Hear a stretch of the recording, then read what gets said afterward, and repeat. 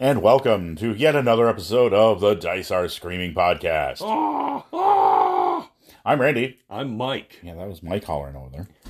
So yeah, welcome. It's another Tuesday, so we got some topic for you. Topic Tuesday. Yeah. Yeah, this will all be, fairly formal and professional. When we get to that part, no early kimono opening. Uh-oh. So, I'll keep that to myself. Yeah. Well, they probably already know if they read the intro. Yeah. All right. We know. If we give away the title, we've already done the big reveal, but I can't let the kimono flutter for nothing. We like to pretend here that at the Dice Are Screaming podcast that we actually have some pretense of professional presentation. Seriously? You expect that from the unlicensed proctologist of gaming podcasts? Gaming analysis from where the sun don't shine? Sweet, Desna. Yeah, the only thing worse is that after we're done with you, the real doctor comes in and goes, "Who were those guys?"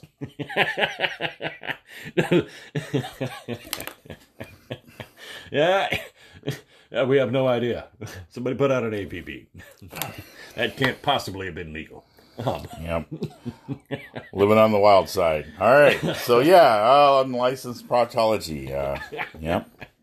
That's what you get here at the Dice Are Screaming podcast. High-quality comedy shared around the office cooler tomorrow. Okay. So, we got some call-ins tonight. Jason, as always, is calling in, so thanks a lot, Jason. So, we're going to put you up on the air. But first, it's Joey Richter with sports. No, I'm just kidding. It's Joey Richter calling in from the Wheeler Woe Show. Joey. All right, and so we'll get right to it. Take it away, Joe.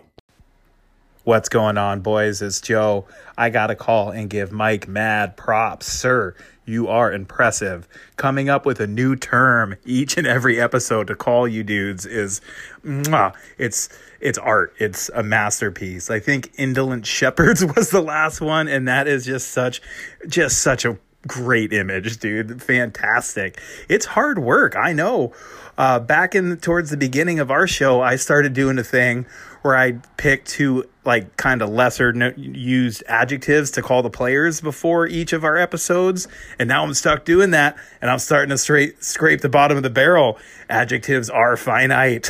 Anyway, boys, great stuff. I hope you're doing well. Randy sounded a little bit salty on that last episode. Not too much. Just a little bit of salt to add to the flavor. Anyway, boys, peace out. All right. Well, thanks, Joe. Yeah, that's true. Yeah, we have a little... first off, thank you very much. We both work on weird, oddball things, and I guess, the one consistency is that it should be a little off the wall, but almost like a backhanded compliment. That sense of, okay, well, it's cool in a weird kind of way, but not that cool. Just a little discomforting, a little weird, little off of center. Like the mishung painting. See, there you go. But hey, we are the finite adjective of gaming podcasts. The barrel scrapings. The bottom of the barrel. The residue that resides at the bottom of the barrel. There we go. The Vegemite sandwich. Okay, there you go. See, we already given you good material right there, Joe. It writes itself. It really does. But as for saltiness, no, that's not true saltiness. We have a lot of inside jokes left over from 30-odd years, and we try to keep them from intruding into the podcast because no one will get them. But there are some eye rolls because I will take a story. I will place it on a horse. I will ride that horse and that story for all they are worth. When it seems like they can't go any further, I will then proceed to soundly drub the horse and the story until at last the horse founders. I will then continue to flog the dead horse and the story until even the bones are cracked into dust. And Randy knows this. It's true. I mean, oh no, I was just actually I was salty about the Von Damme stuff. But I have kind of a long-standing dislike of the actor, not based on him personally. I'm probably sure that he's a human being like us all who does things that tend to piss people off in their own due measure, just like I do. But I dislike the fact that there's the cultish behavior of how good he was almost before there was a Chuck Norris joke or meme running around the interwebs. People would talk about how talented Claude Van Damme was, and then you go see a movie and you're like, okay, he's no Bruce Lee. Let's. Well, yeah. How come there's no funny memes about Bruce Lee? Because Bruce Lee is no joke. Yeah. You would not want to face that man in a personal one-on-one. But nonetheless, so yeah, just as you indolent shepherd outstanding in the field, unlicensed proctologist with the worst feeling, leaves you with that feeling like, who were those guys? Because the real doctor walks in. Huh? Do you know those guys? Nope. We're out of here. And tearing off in our Buick. The different colored doors. Yeah, a lot of other things. So yeah, we appreciate that you do that. It is kind of a collaborative effort. Mike delivers most of the notes. Sometimes I throw a few ideas in there, and sometimes it takes me a minute or two to work them out. But every once in a while, I just preempt them and add my own. So, but Mike is the man. He's he's got all the timing. I'm just I'm just here. I don't know what I do here, but I'm just here. You provide important stability. Oh. You realize that, like, you're the weight bags to my Zeppelin. Okay. I don't know if that's being flattering, but I appreciate the sentiment. Yes. Do you realize how useless a Zeppelin would be without any ballast of any kind? I mean, it's just floating around out there, no idea where the frick it's going, just woo! I would be all over the frickin' place if somebody didn't nail one of my feet to the floor and keep me, like, in the zone doing this properly. So, yeah, I guess maybe I do. I mean, if you really want, like, you could just put a couple of cups of coffee into me and let me go, and it'd be like Beavis getting his hands on a latte for the first time. It's like, I think I'm going to actually, just to take a wild ride of my own, I think we're going to start linking some of the Saturday Night Live stuff. It's making its way to YouTube with the Land Sharks. Perfect. A little homage and hamburger, to the cheeseburger, and cheap Pepsi. No Coke, Pepsi. How about a plate of eggs and some hash browns? No. You want a hamburger. Yeah, if you remember that one, it's subtle, but... Like a car bomb. Yeah, that's how we are. All right, so... and still, it'll never loom as large in my memory as... We are killer bees from Mexico. Yeah, those days. And the Mr. Bill Show. But anyway, also, speaking of Mr. Bill Show. Mr. Bill. Joe's been getting around, man. He's all over the place lately on podcasts, so.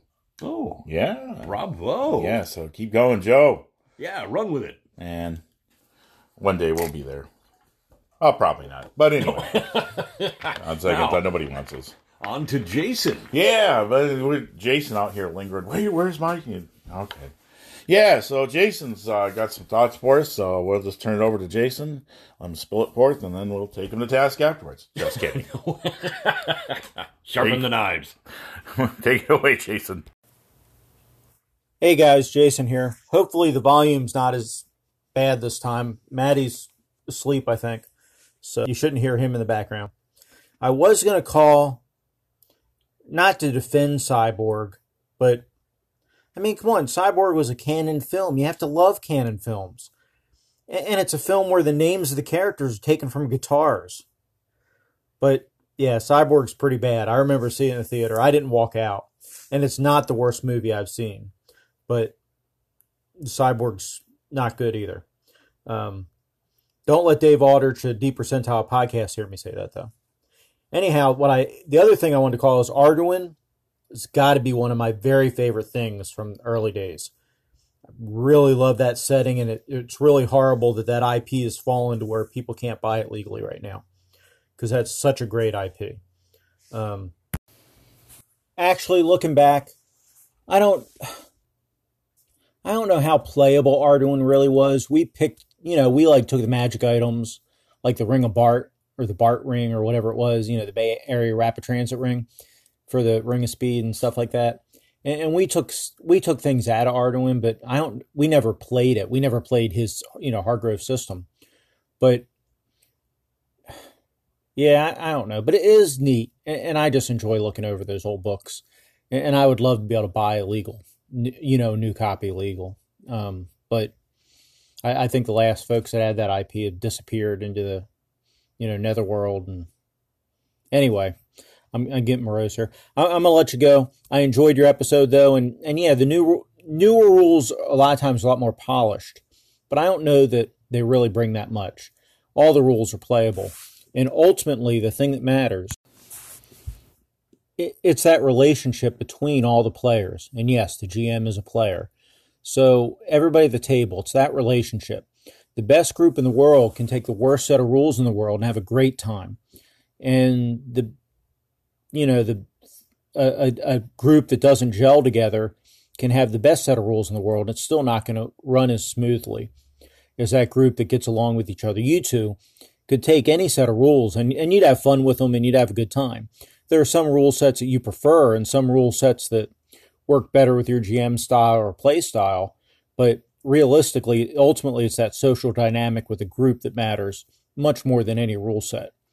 And the plethora of rules we have is more of an economic thing than a necessity. One, it's the fact that we all like to create and rules and RPGs bring out the DIY in us, right? But I'm going to let you go now. Talk to you later. Bye. All right, Jason, thanks a lot, man. Nobody's asking you to defend Cyborg if you like. I mean, I kind of forgot that they were all named after guitars, so good for you for paying attention. I mean, Mike walked out, so... Yeah, I did walk out at the end. I did not catch they were named after guitars. To me, that did not actually salvage much. There's absolutely... Yeah, I don't think there's any way. That might have been the high point of the movie in terms of strength. Yeah, I think that's the only thing you could possibly do. Van damn it. It's an Alan Smithy production. Oh my God, I think it might be. Yeah. Was it? I don't have. I have no clue. It should be. It probably should be. Dune did not deserve that ignominy. But David Lynch. Yeah, Lynch did some superior work on that. Yeah, he sure did. It wound up being uncredited. Mm-hmm. But not that Cyborg. Said, Arduin Grimoire, a great reference. There is one of those wonderful antique classics of the Dragon Magazine advertisement era. A game I did not get to play. Yeah. That I always looked at. The Ring of Bart. What? The Ring of Bart. The Bay Area Rapid Transport. Yep, we're just going to spin charge off that, and we're back to the castle. Whoa, wow, that's really fast. Yes, the Ring of Bart. When you need to get around the kingdom, this is what you use. Yeah, Arduin Grimoire, man. There's so much good stuff about that. I think it was better played, not as its own game, but as a book of ideas, rather than any particular... I don't think there was anything outstanding about the system. I think the critical hit tables were pretty cool. They did add some variety to it. I liked Frantz in that, the Insect Men. But, of course, Thri-kreen were right there. What is it? You could also play a Bolo tank. And Technomancers were a thing in there. So, Bolo tank? A Bolo tank. Yeah, kind of a self-aware tank. Think Ogre. Wow. Yeah. You're not far from it. But definitely extreme, but I'm not sure that it was... I'm not sure that as a campaign or just a game onto itself, it was sustainable. I think it had some really good ideas, and this definitely worth plundering a few things. I'm kind of with Jason on wanting to get my paws on a copy of it, to really sit down and give it a good read, because I never had a copy of it. It's a game I did not get to play, so in full disclosure, Yeah, I had a couple of the supplements. That's about it. Yeah, but it's a good game. I definitely would recommend it for old school nostalgia stroke-offs, because it's really good to get you back in that vibe back then. Oh, yeah, it will. I mean, I can imagine that it would almost have to, by default, put you in that 80s mindset. Mm-hmm. Like 1986, 1988 zone. Well, way before that. Really? Like early 80s, man. Wow, they were like 83, 84? They were in the 70s. No 81, I did 82, not know that. 83. Yeah, it was more like a kind of a derivative of Dungeons and Dragons, from what I understand. But again, not a lot of people seem to have played it, but a lot of people know about it. So, Well, I like their sense of humor. You know, as soon as you're telling me about Ring of Bart, Bay Area Rapid Transit, back to the castle. I love that already. yeah, it's kind of got its own. Like, I totally want this. You know, what, Bart? Is he a great wizard in your world? No, it's a reference to the Bay Area Rapid Transport. There's a BART system in Lansing, Michigan here, so. Oh, well, of course, we don't have Bay Area No, by it's, Lansing, but it's the BART. Just give Bart a call and he'll come pick it up. no, I gotta say, that is a classic game reference. That is one that like takes me back to looking at, you know, well, tragically dog-earing all my ancient copies of Dragon Magazine. Yeah. I still have a few laying around somewhere that, honestly, have seen better centuries. Yeah, they've been used like a post horse put away wet. Yeah, that just, wow. Riding the circuit, you know. Yeah, but to clarify on the back part of that is, of course, as he says, that I don't think that there's anything specific about rules that are more polished. I think that when you have a good presentation, and we were just talking before we got started, I have about 5 games that I put as premieres. And, of course, Dungeons & Dragons, I think RuneQuest, Call of Cthulhu, Basic Role-Playing, that's all one. I also think very heavily Traveler and Champions, because they weren't. Those 3 systems there were not level-based. They were all, everybody was like doing level stuff.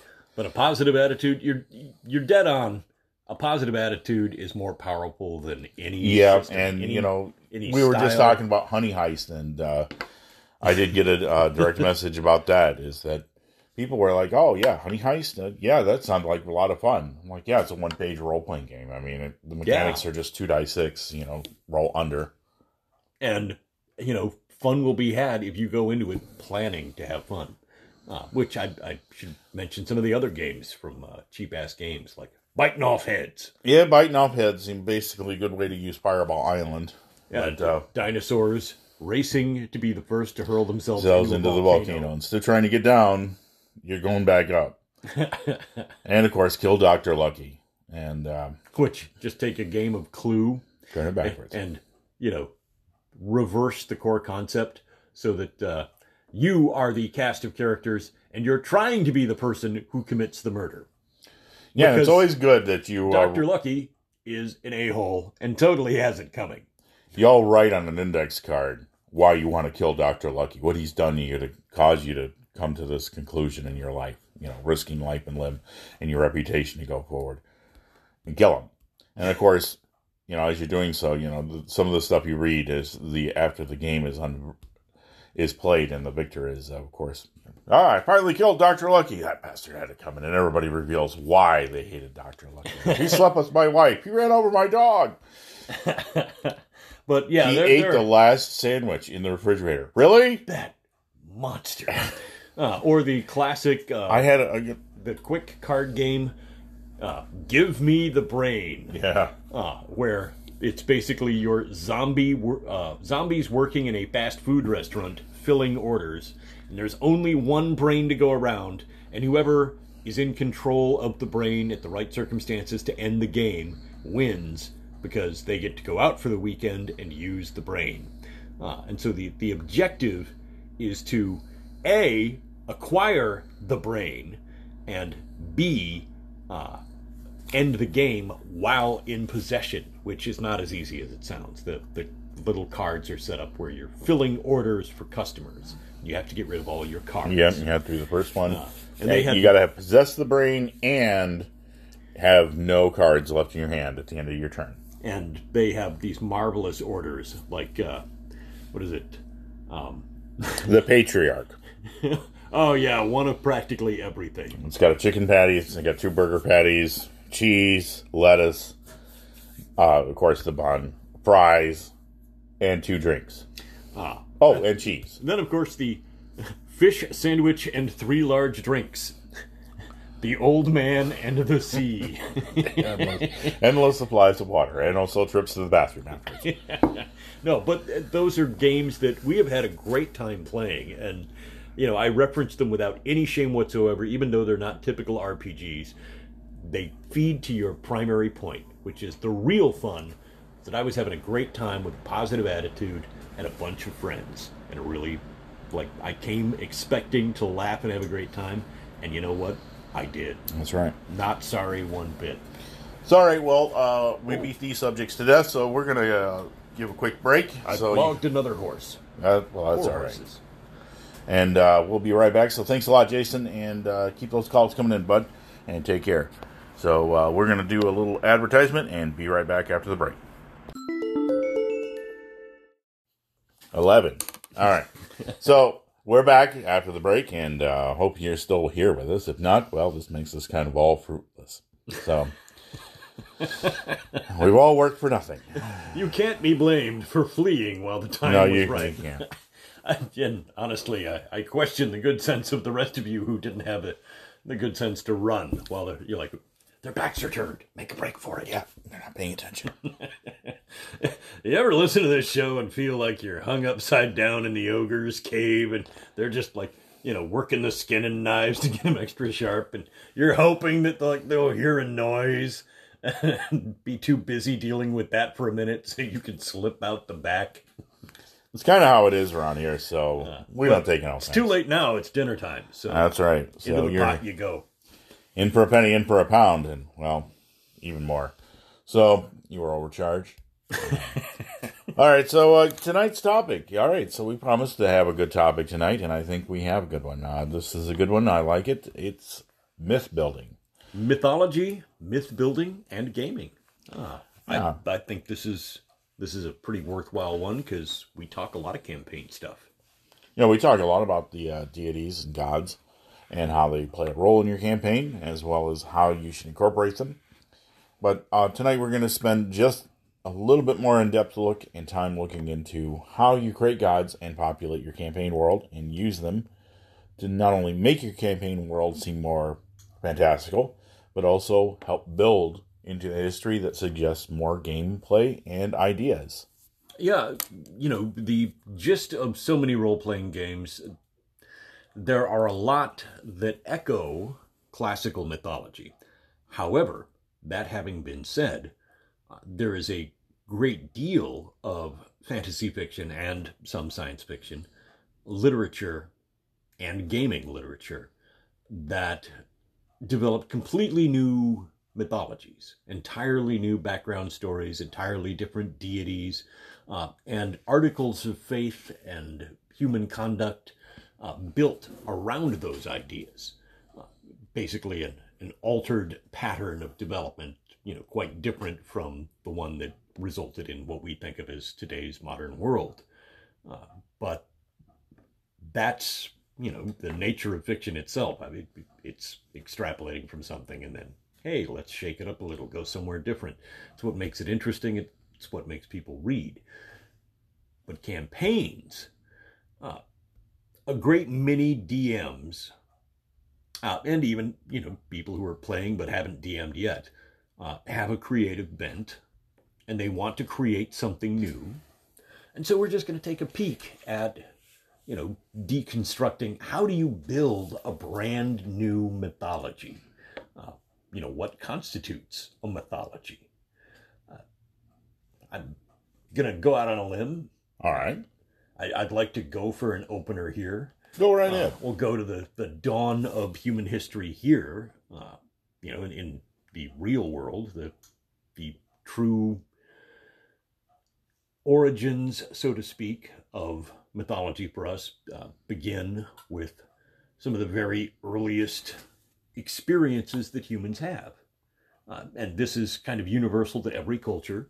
Wherever you go on Earth, you will find that they built their mythologies in whatever culture around what they had to deal with every day.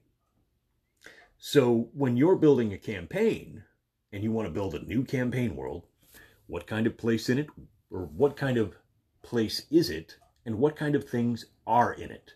What is the weather like? There are obvious things that I think most campaigns would include. There would be a sun and or moons. And those would be things that Maybe suns. Yeah, more than one sun, more than one moon. Could be anything like that. But those would be primal elemental forces that people would look upon in the skies and be awestruck or terrified by. And so those would be first influences. In terms of totemic or animal shamanism, or animism and shamanism, there would be the creatures that were around them, which would be obviously either dangerous predators or benevolent herbivorous creatures that are your food. And you could have either a fearful relationship with the dangerous predator, where it's a source of admiration and respect from a nice safe distance. The ghost bear or smoke jaguar. Yeah. Or you might have the, herbivore like the bison, where, okay, so it's not actually a threat, but it's beloved because it's such an important source of, food and materials. Even in an ancient world, where you may have very few resources available, it would be remembered even hundreds, if not thousands of years later with great reverence and awe. And then you have the environment, which can be terrifying at times. Storms. It's a very popular concept. Storm gods and goddesses exist in so many different cultures because storms were these powerful forces over which people had zero control. And so they anthropomorphized them and gave them a personality. They assigned, like a tempestuous person to that event. And that explains why things are like, well, the storm god is angry today. And it takes away some of the fear of that, primal existing in the night of the world. And so that would carry on, again, thousands of years later, and have a presence. And then Seasonal changes. I was about to say, exactly, dude, you're right on point. You get to stuff like the advancement of technology, and inevitably people come to agriculture and ocean faring, where they're getting food and travel from the sea, or from rivers or waterways and what have you, and agriculture, where food is coming from the land. And at that point, the seasons become incredibly important.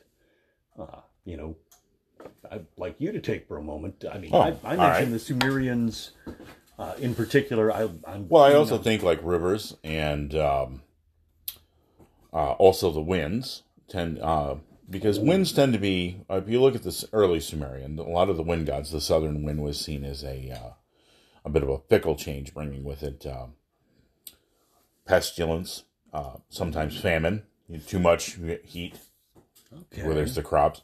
So the southern wind god or spirit or demon was seen as a much more angrier and less beneficent, whereas the eastern and northern winds were kind of like, they were fair and more pleasant and easier going.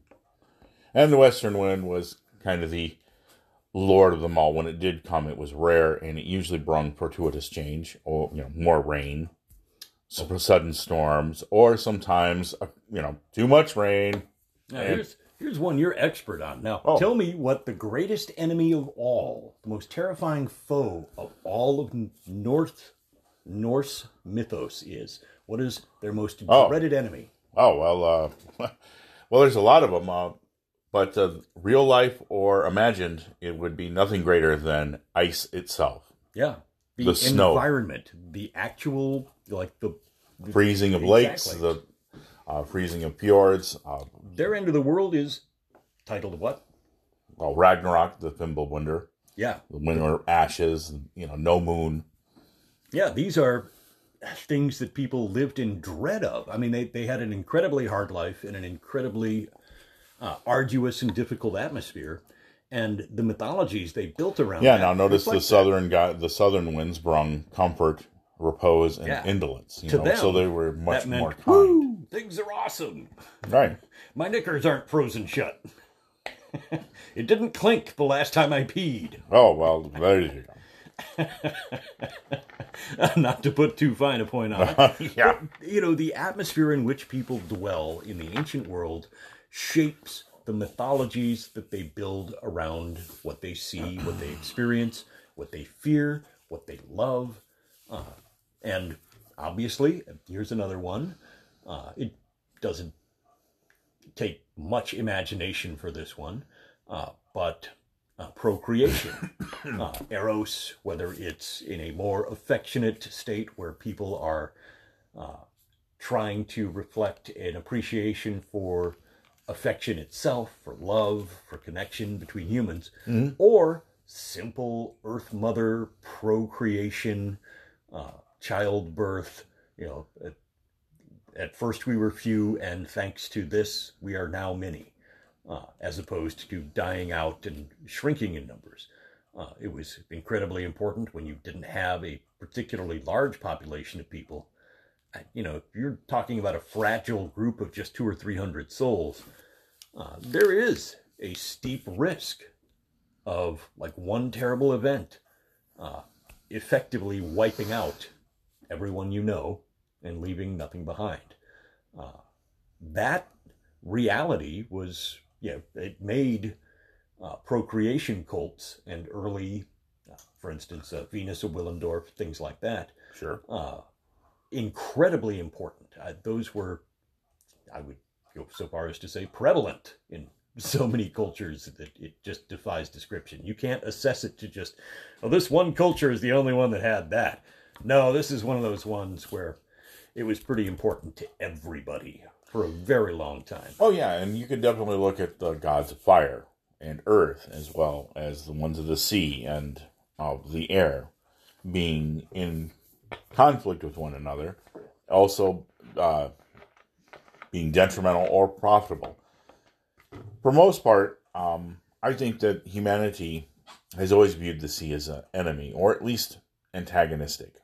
I don't think that there's anybody who's spent a lot of time out on the seas, and even around here on the Great Lakes, knows for certain how quick the weather can change and how suddenly it can go from peaceful, tranquil, everything's fine, to suddenly the absolute terror. Yeah, I mean, you can go from waves 3 inches high where they're just lapping along and your little boat is, just skipping along the waves and we're having a nice day. And you know what?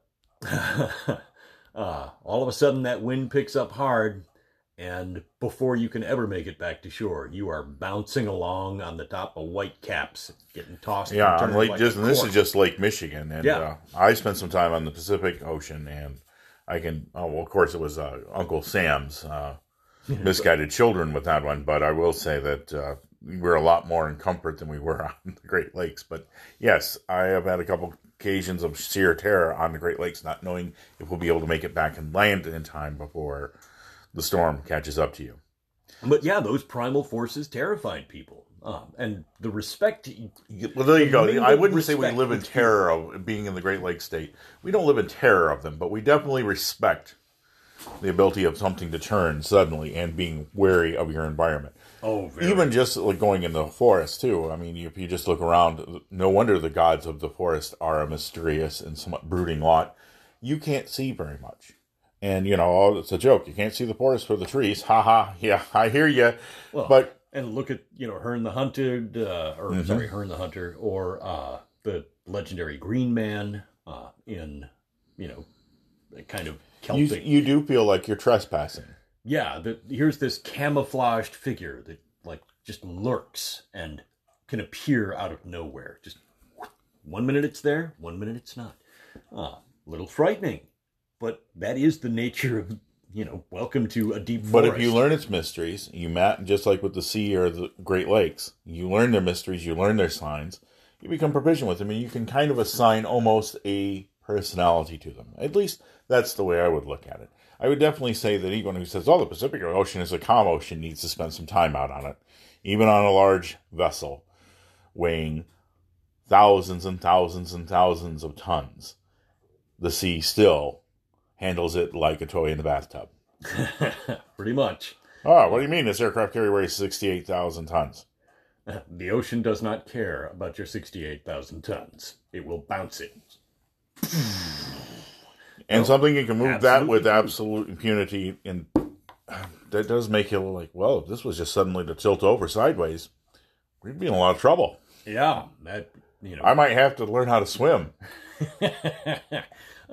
Thank goodness shipbuilding has done nothing but go uphill over there. Yeah, but For a good reason. But again, the mysteries, the building of ships and the mastering of crafts, fire is a destructive force, but yet its mastering, its use, is sometimes seem to be magical, which why we assign a lot of the creatures with magic or with fire, with magical talents of creation, as well as a destructive nature to them. it's true. But fire is seen as kind of the first controllable element by humanity. You couldn't control the winds. You really couldn't control the water. I mean, you could just barely, fashion something in which to carry it. And really the earth was there, whether you played with it or not. But fire could transform everything around you. Could make weak things strong and make strong things weak. It's one of mankind's first tools. So fire figures heavily in early mythology. And likewise, following fire, you mentioned crafts, which is a terrific thing to mention because this brings us to the early crafts that were the most important to the survival of people. Whether it was humble things like, for instance, weaving. Okay, which may not seem particularly important, but if you look at the Norns, the Fates, they're weaving and the skein of thread. And the cutting. And that's the beginning and ending of lives. They've made an allegory out of this rudimentary process that was part of everyday life. And they've transformed it into something mythic, epic, powerful, and incredibly important to day-to-day living. That, not an accidental connection at all. No. So the other crafts, the more complicated crafts, you move into things like the forging of metals, which, again, big leap forward in people's survivability, their adaptability, the strength of their agriculture, and the strength of their weapons. So, forge gods, and of course, gods of metal, and of fire, and of the making of metal things, immediately start to play heavily in myth as soon as that became possible for humans. I'd also like to just go back to the forest. I think one of the things that when we could take all the time in the world and not cover everything that happened in mythology, but I would also like to go to the forest. The signs of the hunter is a preternatural, where a human who is adept at hunting starts to transcend, almost is the kind of seen as the first hero. Yeah. Knowing the signs, the subtle traces that animals leave behind. And I'm not just talking about the tracks of the spoor, but I'm talking about how they weave in and out and how you can spot their tracks. Learning those things is a skill, and it requires observation and patience. The people who are adept at hunting can almost seem at times otherworldly. And notice that a lot of deities who are of the hunt have that otherworldly essence, that they have transcended into a different view. Almost apart from humanity in some respects. Yes. That they've spent too much time in another place, and they stop being entirely a part of the civilization they came from, and a little part of them resides forever after in the forest. It becomes a place they are more at home and at peace than they will ever be between four walls. So you look at these examples that we gave, and we're pretty much hitting early parts, and of course, I would be remiss if I didn't say that RuneQuest has a lot of this going on right there. And Mike is very on par with the earth cult being of fertility and of firmament and stability. A lot of earth deities tend to be female. The very earliest we have of plinths and ancient pterographs are of a feminine figure associated with the earth.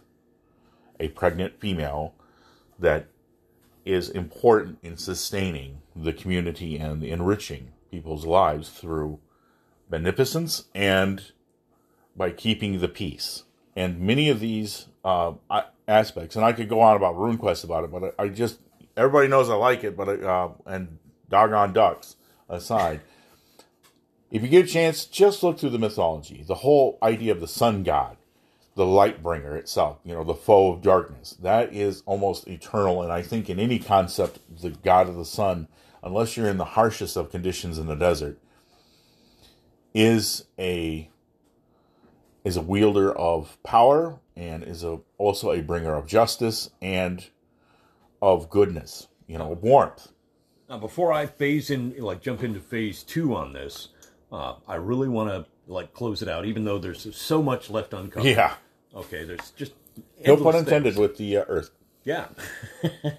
We have not unearthed everything yet. Death. It is finality. It is universal. Yep. Everything that lives, everything that begins has an ending. And it was a terrifying absolute. Even from the beginning, the things left behind in graves, even things that might well have been useful to the people who lived. The leaving behind of things was an incredibly symbolic gesture that, death was in every respect the end of right here and right now. But people couldn't let go. And so they believed that there was something coming next. And here are your tools. Here is, your weapon. Here is some wealth. Here is fitting garb.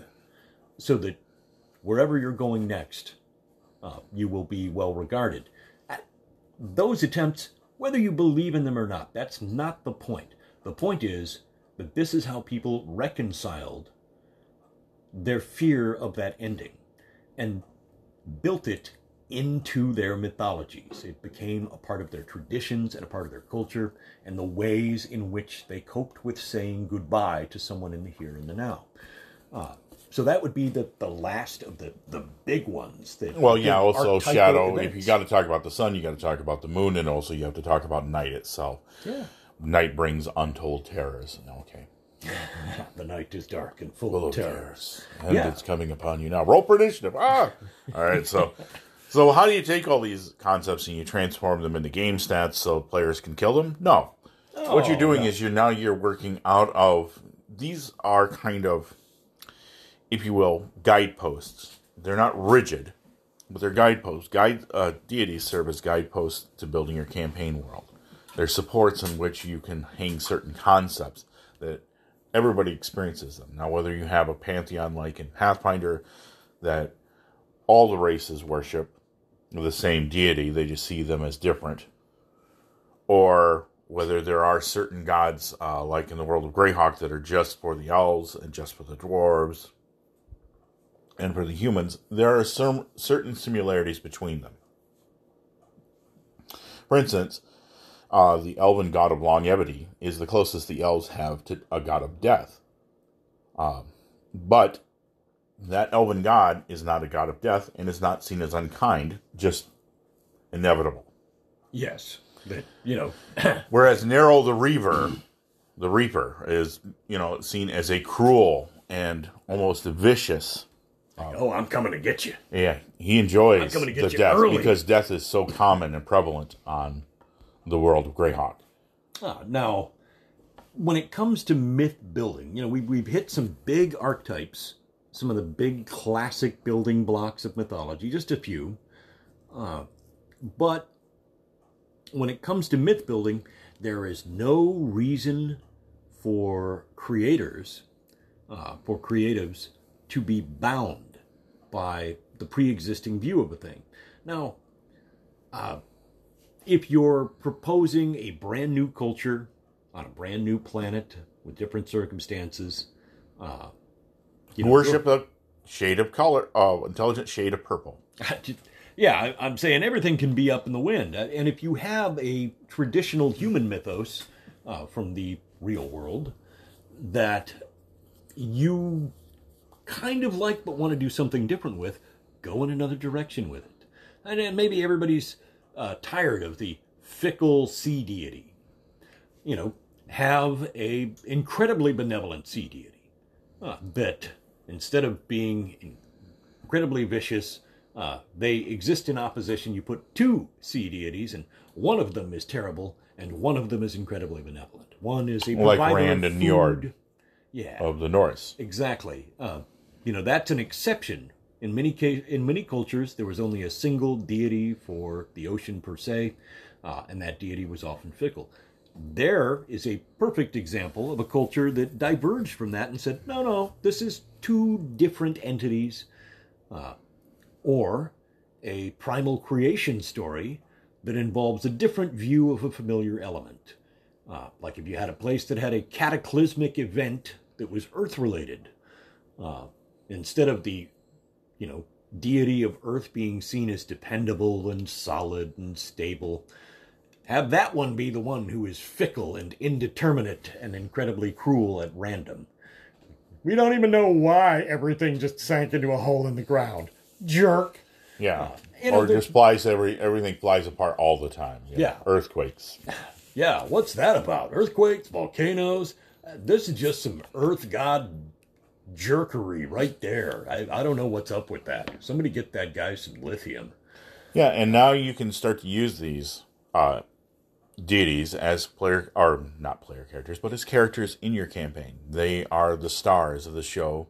If the player characters are, of course, the main stars, these are the ones who set the stage for everybody. Yeah, And the so- conduct of their worshippers, the strength of their cults, the way in which their faiths attempt to expand their influence, or how they govern. And just as Do they see themselves as a benevolent force or as a conquering force? Those myths and those deities help to decide that. just as a segue here, we use the term cults in the same way that Glorantha RuneQuest does. Oh, yeah. Without the negative connotation or chaos cults. Oh, yeah. Cults are Snake usually, cults. and yeah, we hate them. In my city. Good for nothing. Yeah, those good for nothing snake cults. I can't stand them. Yeah, we're just using the term cult as a collection of followers and not as the negative connotation that Yeah, I do not mean that as a pejorative. Jim Jones and the Kool-Aid Kids. Oh, sorry. Too soon. Not that kind of cult, but more like the cult of where this association of worshipers that may not always agree on the same thing, but worship the same God, or have enough divergent beliefs that there's difference in between them, but yet they still have the same background and ancestries towards each other or into the God. Yeah, so you start with your environment, you work your way to the primal forces that are a part of that environment, and then you assign personalities or anthropomorphized versions of these events and places and phenomena, and you give them names, and then you consider the people that follow them and how they conduct themselves and what they revere and what they fear. Give a thought to that.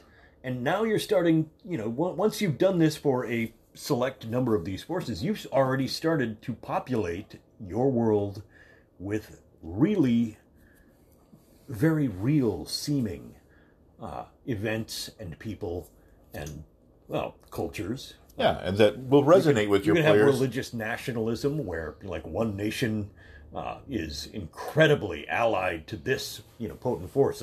Like a coastal region would obviously have a much stronger relationship with some kind of sea deity, masculine or feminine in perspective. However But it they could also see it. be with a volcano Yeah. or a fire god. And no matter how you do it, it's going to resonate with your players.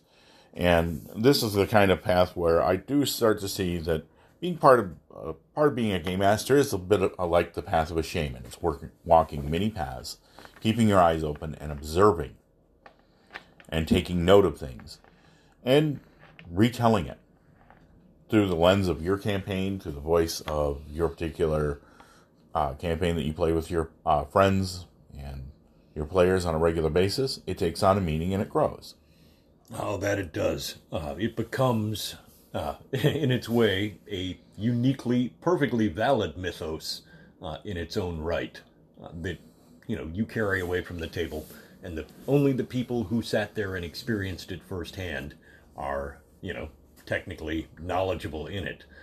But that's one of the curiosities of gaming, is that these moments of creativity are pretty commonplace. And that brings me back to something that was mentioned earlier in I believe it was Jason's phone call. Or it was something that it got me thinking about, which is the attitude and the creativity of the gamers. System be damned. Yeah. It's not important what one you're playing. The creativity and the intention to enjoy yourself have a lot more to do with it. But gaming brings out that creativity. The best games leave just enough space open, encouraging people to fill in blanks and add their own material and do something that is unique to their table. And I honestly attribute that to D&D's now semi-legendary success. That there was an enormous encouragement in the early game for people to go forth, create, do their own thing, and make something new. Make something that you and your friends will be the only ones, to remember. And a lot of gamers wound up talking with other gamers in the advent of early social media, and exchanging ideas and experiences that, were just incredibly varied. New mythologies, new ideas, new articles, publications, and things like that spread this huge diaspora of ideas all over the world. And bless you. Diaspora? Yeah. All right. But, well, we owe a big nod to D&D for that. We do. And with that, also, we're going to have to wrap it up here. Oh, yeah. We're starting to run on to minutes, so we're going to just wrap it up here. So, we just basically touch base. There's so much to talk about. We may revisit it again and again, as we do with here, because we recycle.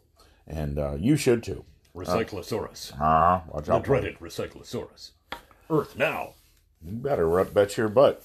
All right, so with that, we'll bid you adieu. Thank you for listening in. And, of course, if you have any comments or questions, you can get a hold of us on Facebook, on our Dice Are Screaming page, or you can download the Anchor app and get a hold of us right then and there and leave us a message, and we'll put you on the show, and we'll talk about what you had to say. So, without further ado, may the dice always roll in your favor. We're out. See ya.